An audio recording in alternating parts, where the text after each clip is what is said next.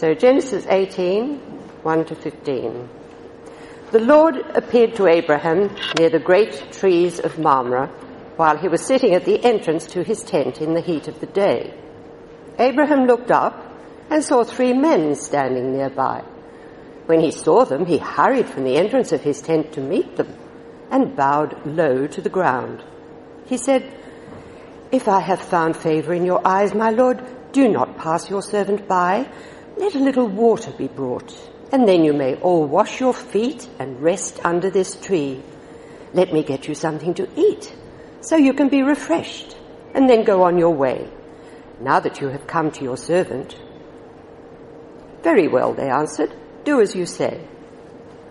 So Abraham hurried into the tent to Sarah. "Quick," he said, "get 3 seahs of fine flour and knead it and bake some bread." Then he ran to the herd and selected a choice, tender calf and gave it to a servant who hurried to prepare it. He then brought some curds and milk and the calf that had been prepared and set these before them. While they ate, he stood near them under a tree. "Where is your wife Sarah?" they asked him. "There in the tent," he said. Then the Lord said, "I will surely return to you about this time next year, and Sarah your wife will have a son." Now Sarah was listening at the entrance to the tent which was behind him. Abraham and Sarah were already old and well advanced in years, and Sarah was past the age of childbearing. So Sarah laughed to herself as she thought, "After I am worn out and my master is old, will I now have this pleasure?" Then the Lord said to Abraham, "Why did Sarah laugh and say, 'Will I really have a child now that I am old?' Is anything too hard for the Lord? I will return to you at the appointed time next year, and Sarah will have a son." Sarah was afraid, so she lied and said, "I did not laugh." But he said, "Yes, you did laugh." When you have people over for dinner, you tend to treat different people in different ways. There's almost a bit of a ranking thing that happens, isn't there? You can tell by the kind of food that you get or the kind of service that you get how important you are. It's kind of an unspoken etiquette. If you're having family members over, you won't bother to clean the house much. It'll probably just be baked beans on toast or two-minute noodles or something like that. But if you're having someone special over, well, the attitude changes, doesn't it? You make sure that you eat in the dining room, not at the kitchen bench or on the lounge in front of the television. You make sure that the nice plates come out, the ones that very, very rarely get used. You put out far more cutlery than you normally would for a meal in the household, don't you, if it's a special guest? And the 2-minute noodles and lasagna, they're definitely not on the menu. It's something far more important than that. I remember when we were young, when I was a little child, my dad knew a guy who played rugby league for Balmain, and he was coming to our place for dinner. This was like having royalty come to our house. This was just extraordinary to have Mark Tunks, the Balmain fullback, coming into our home. My brothers and I were excited about it for weeks. We were on our very best behaviour. We tidied our room without being asked. We helped out in any way that we possibly could. And when he came to dinner, well, it was the good plates that came out and lots of cutlery on the table and the best that we could do for him. We were all in awe of this special guest. Well, can I say that's kind of what happens in these 2 chapters of Genesis. What we have is God coming to visit. And what we see is 2 vastly different responses to God visiting.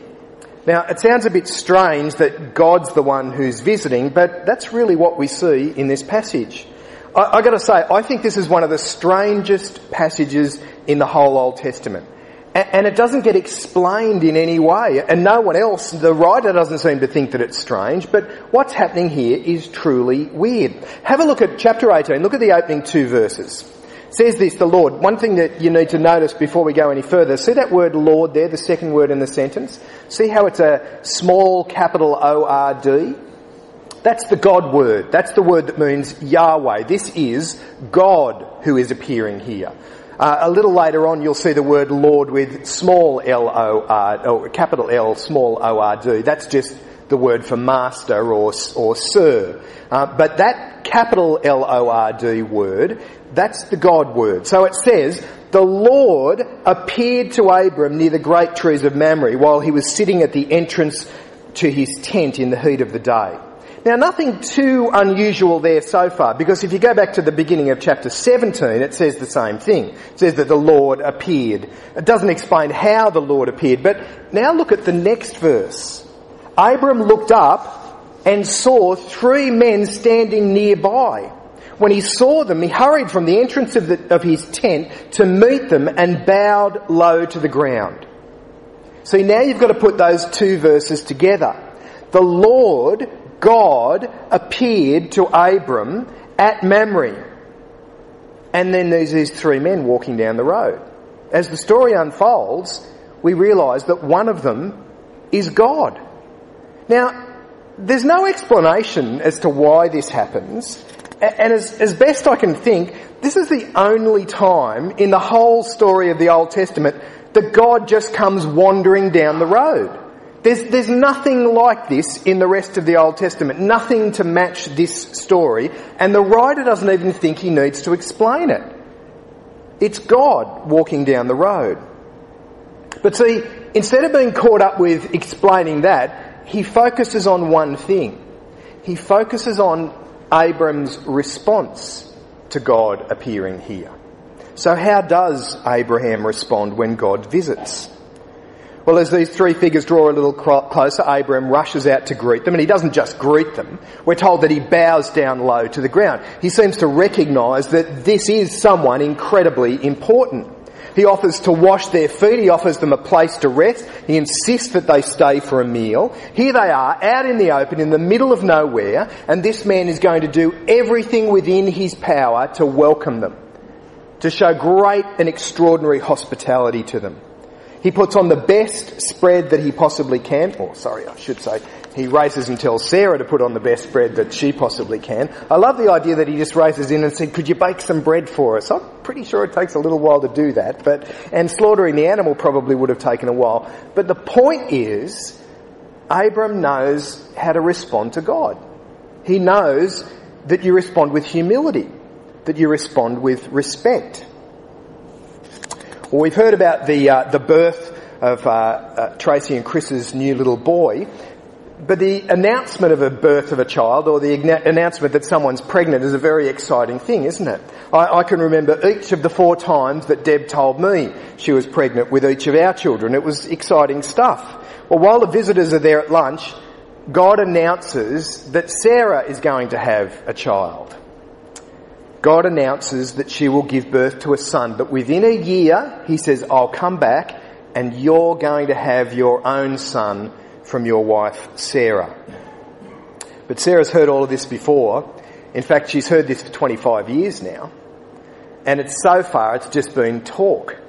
And she thinks that it's still a bit of a joke to think that a woman of her age, and her husband being the age that he is, will now have a child.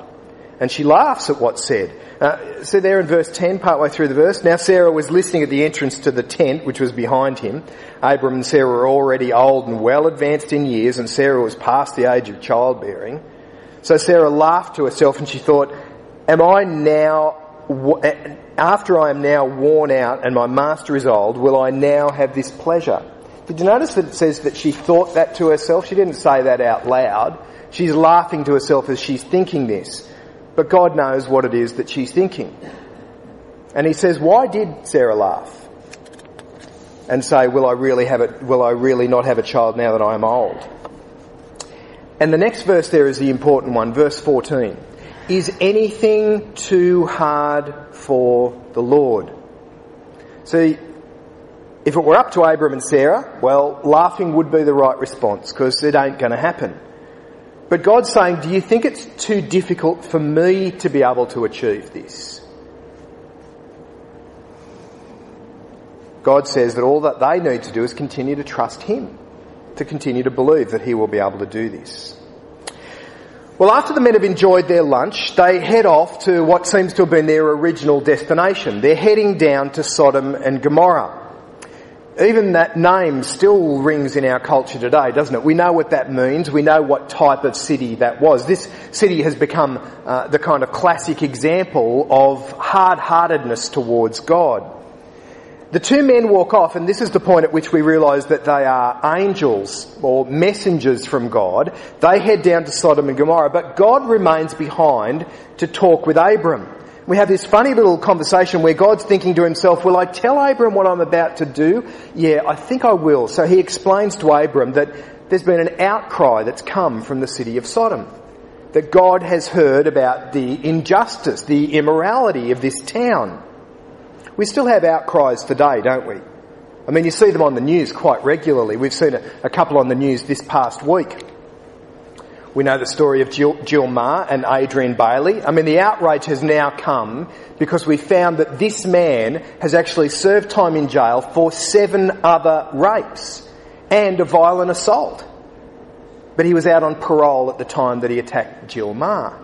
I mean, there's outrage. We don't want those things happening in our society. We're horrified by those sorts of stories. Or go a little further away and, go a little further away and you'd be seeing a picture of Syria up there if my computer were working properly. But it doesn't look like it's going to. What's been happening in Syria has really been quite horrifying, hasn't it? We want justice. We don't want to see that ongoing suffering of people, no matter which side of the fight they're on. I mean, it's a terrible thing that's happening there. There is an outcry in our world about those things. And countless other news stories that we see as well. Well, the outcry from Sodom and Gomorrah, God says that he's heard it and he's going to act. In fact, he says that he's going down there to visit Sodom and Gomorrah and see if it really is as he's heard. It's a strange thought, isn't it, that God would need to go and check things out down there. But that's why those angels or those messengers have been sent down there. And God says that Sodom and Gomorrah will be judged. If the evil that he's heard about is there, then it's time to do something about that. And we want justice, don't we? Don't we want to see those things come to an end? But then there's a strange conversation that takes place between Abram and God. Abram asks God, how many righteous people would there need to be in Sodom for you to not wipe the city away? And Abram offers up a number. He says, what about 50? If there were 50 righteous people in Sodom, would you spare the judgment on that city? Now the scene that follows is almost comical, isn't it? God's talking about a just and fair punishment that he's going to bring about because he's heard the outcry about the evil. He's heard the complaints that people have about the injustice and the immorality in this city. And Abram throws up this number. And look at it, verse 23. Then Abram approached him and said, will you sweep away the righteous with the wicked? What if there are 50 righteous people in the city? Will you really sweep it away and not spare the place for the sake of 50 righteous people? And God said, you know what, for 50, I wouldn't sweep the place away. And so Abram says, what about 45? And then he says, what about 40? And each time God answers him, what about 30? What about 20? How about 10? If there were 10 righteous people? Now, at first, the reason for Abram asking all of these questions doesn't seem that obvious. I mean, it just seems a bit strange. It's this kind of weird Dutch auction that Abram's doing, wanting to see whether or not he can actually save the town, and keeps going down to these smaller and smaller numbers. But then at the beginning of the next chapter, we realise that Lot, Abram's nephew, is living in Sodom. We haven't heard anything about Lot since chapter 14, when Abram and a small band of men, do you remember the story? Lot and a number of people from Sodom had been captured by a raiding king who'd come from out of town and attacked the city of Sodom. Abram had gone to his rescue with a small band of men. We haven't heard from Lot since then, but now he's back in Sodom. And it looks like Abram's trying to rescue him again, doesn't it? This time not by taking a band of men down there to grab him, but by pleading with God on his behalf. Well, in chapter 19, the story begins with the two angels, the two men, going down and visiting Sodom. If you had to ask people what would be the seedier part of Sydney, what would be the kind of dodgy area that you would take people to if you wanted to show them the underbelly of Sydney, well, I don't think there's any doubt that that place would be King's Cross. Best to go up there probably sometime after 2 o'clock, because that's when it really starts to kick on. That's when the partying really happens. But it really is a seedy place, isn't it? I mean, it's the biggest concentration of prostitution, drug dealing, illegal gambling, and various other things. It's not the kind of place that you'd want to find yourself alone on a back street. But reading through the description of Sodom that we have here in Genesis chapter 19, I think it makes King's Cross look pretty tame, really. So how will the people of Sodom respond to the visit from God, albeit from God's messengers? Well, they arrive at the town gate just coming on evening, and Lot is there at the town gate. Now, the parallels between Abram meeting these men and Lot meeting these men is quite striking. Abram met them as they were coming towards him. Lot is the one who's at the town gate. He greets them much the same way that Abram did. He offers them a meal, and offers to wash their feet, offers them somewhere to stay for the night. Now, at first they decline this offer. They say, you know what, we're going to stay outside. We're just going to stay in the town square. Not a good idea. Lot is insistent that they come and stay in his house. And this isn't just a question of hospitality. This is actually to do with the safety of these two men. He knows that if they're out on the streets at night, they will be in big trouble. He convinces them that they should come to his home because he hopes that they will be safe there. It looks as though being at Lot's home might not be as safe as he'd first thought. When our kids were younger, when our girls were in the early years of high school, we used to get together in the morning at 8 o'clock before everyone went off their various ways, and we used to read a small passage of the Bible. We'd gone through one of the Gospels together, and then we decided we'd read from Genesis, from the beginning of Genesis. So we used to just read just a story, just a half a chapter or something, and have a quick chat about it, and then everyone would head off to school or to work. Well, we'd reached Genesis chapter 19, and this is where you need to make sure that you have your Bible open. We got up to the point in Genesis chapter 19, verse 4, and the kids used to take it in turns to read. And Sarah was now reading the bit where the men of Sodom have surrounded Lot's house. And so she starts reading. Before they'd gone to bed, all the men from every part of the city of Sodom, both young and old, surrounded their house. They called to Lot, "Where are the men who came with you tonight? Bring them out here so that..." "Oh, that's gross. I'm not reading that. You can't expect us to read that." So Deb said, "Oh, well, just go down to the next paragraph then." So Sarah started reading from verse 6.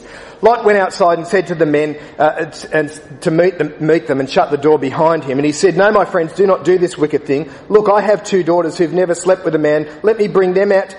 "Oh, that's disgusting. We shouldn't be reading this." So I have to confess, at this point, I'm biting my lip because I'm just about to burst with laughter. So Deb said to Lauren, "Look, okay, just skip that part. Go down to the next heading." So Lauren started reading from the next part, and she got to verse 31. One day the older daughter, this is Lot and his 2 daughters who are now living up in the hills. The older daughter said to the younger, "Our father is old and there is no man here to lie with us, as is the custom over all the earth. Let us get our father to drink wine." "Oh, this is really disgusting. You shouldn't be making us read this." At which point it just all went to pieces. But you know what? I think they actually got it. They understood the point. You're supposed to be horrified by what you read here. I mean, this really is terrible. That's exactly the response. We should be horrified by what we read. We should be disgusted by the men of Sodom and what they want to do. We should be shocked at Lot's willingness to give over his daughters so easily. We're supposed to be disturbed by the behaviour of Lot's daughters when they're hiding up in the mountains. The judgment finally comes on Sodom and Gomorrah. But God demonstrates grace because he does allow Lot and some of the members of his family to escape. But it also demonstrates that God does want justice as well. See, we're not the only ones crying out for justice. We're not the only ones who want God to do something about evil in the world. God's willing to do something about it. Well, this section ends on a fairly sad and fairly pathetic note. God made it possible for Lot to escape, but by the end of the chapter he's living up in the hills, still very close to Sodom. And this will be the final time that we read about Lot in the Old Testament narrative. He's in the hills with his 2 daughters. His wife is gone and there are no men for his daughters to marry, so the daughters take it upon themselves to try to maintain the family line. It seems as though they've been living in Sodom just a little too long, because they've clearly adopted the values and the morality of Sodom. I mean, what they propose to do, I don't know that there's a culture in the world that thinks that it's right. I mean, every culture thinks that this sort of incest is just completely and utterly wrong. As I said, this will be the last time we read about Lot in the Old Testament. But all the way through the story of Abraham so far, there's been this contrast between Lot and Abraham. I mean, it's really a simple contrast that's made. Abram's the guy who keeps trusting what God promised, and Lot's the guy who just keeps drifting away from what God has promised. It was 25 years ago that God called Abram out of Haran. Abram left because he believed what God said, he trusted what God said. Lot went with Abram. He knew what the promises were that God had made. He knew that accepting those promises, well, that just meant hanging around with Abram. Keep hanging around with the guy who believes God, the one who trusts God. But all of Lot's choices seem to see him moving further and further away from God. All of Lot's choices seem to show an indifference to God and his promises. And really the story ends with the sad consequences of those choices. But I think there's another contrast that stands at the heart of this passage, and that's the one that I mentioned at the beginning. What do you do when God comes to visit? See, the way that Abram responds to the visitors and the way that the people of Sodom respond to the visitors, well, it's a stark contrast. Abram responds with complete humility and respect when God comes to visit. And the welcome given by the people of Sodom, well, it's quite terrifying, really, isn't it?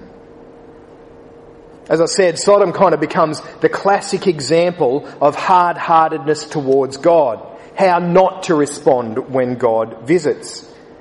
Sodom and Gomorrah, even though the city was destroyed, it's mentioned dozens more times in the pages of the Old Testament. It's kind of held up regularly as the salutary tale, the one that you need to learn from. These hard-hearted people. And when we reach the New Testament, we see Jesus mentioning the example of Sodom and Gomorrah as well. But this time Jesus is comparing the people of Sodom to the people that he's meeting. And he says this, if the miracles that were performed here with you had been performed in Sodom, it would have remained to this day. See, do you see what's happening with Jesus there? It's God visiting again. God is standing right in front of these people, in fact, performing miracles to prove who it is that's standing right in front of them. And Jesus is making a comment about the hard-heartedness of these people. He says that if the people of Sodom had seen what you've seen, they'd still be around. The city would still be here. They would have responded. Because the fact is, you guys are more hard-hearted than the people of Sodom and Gomorrah. It's right to be appalled by the story of Sodom and Gomorrah.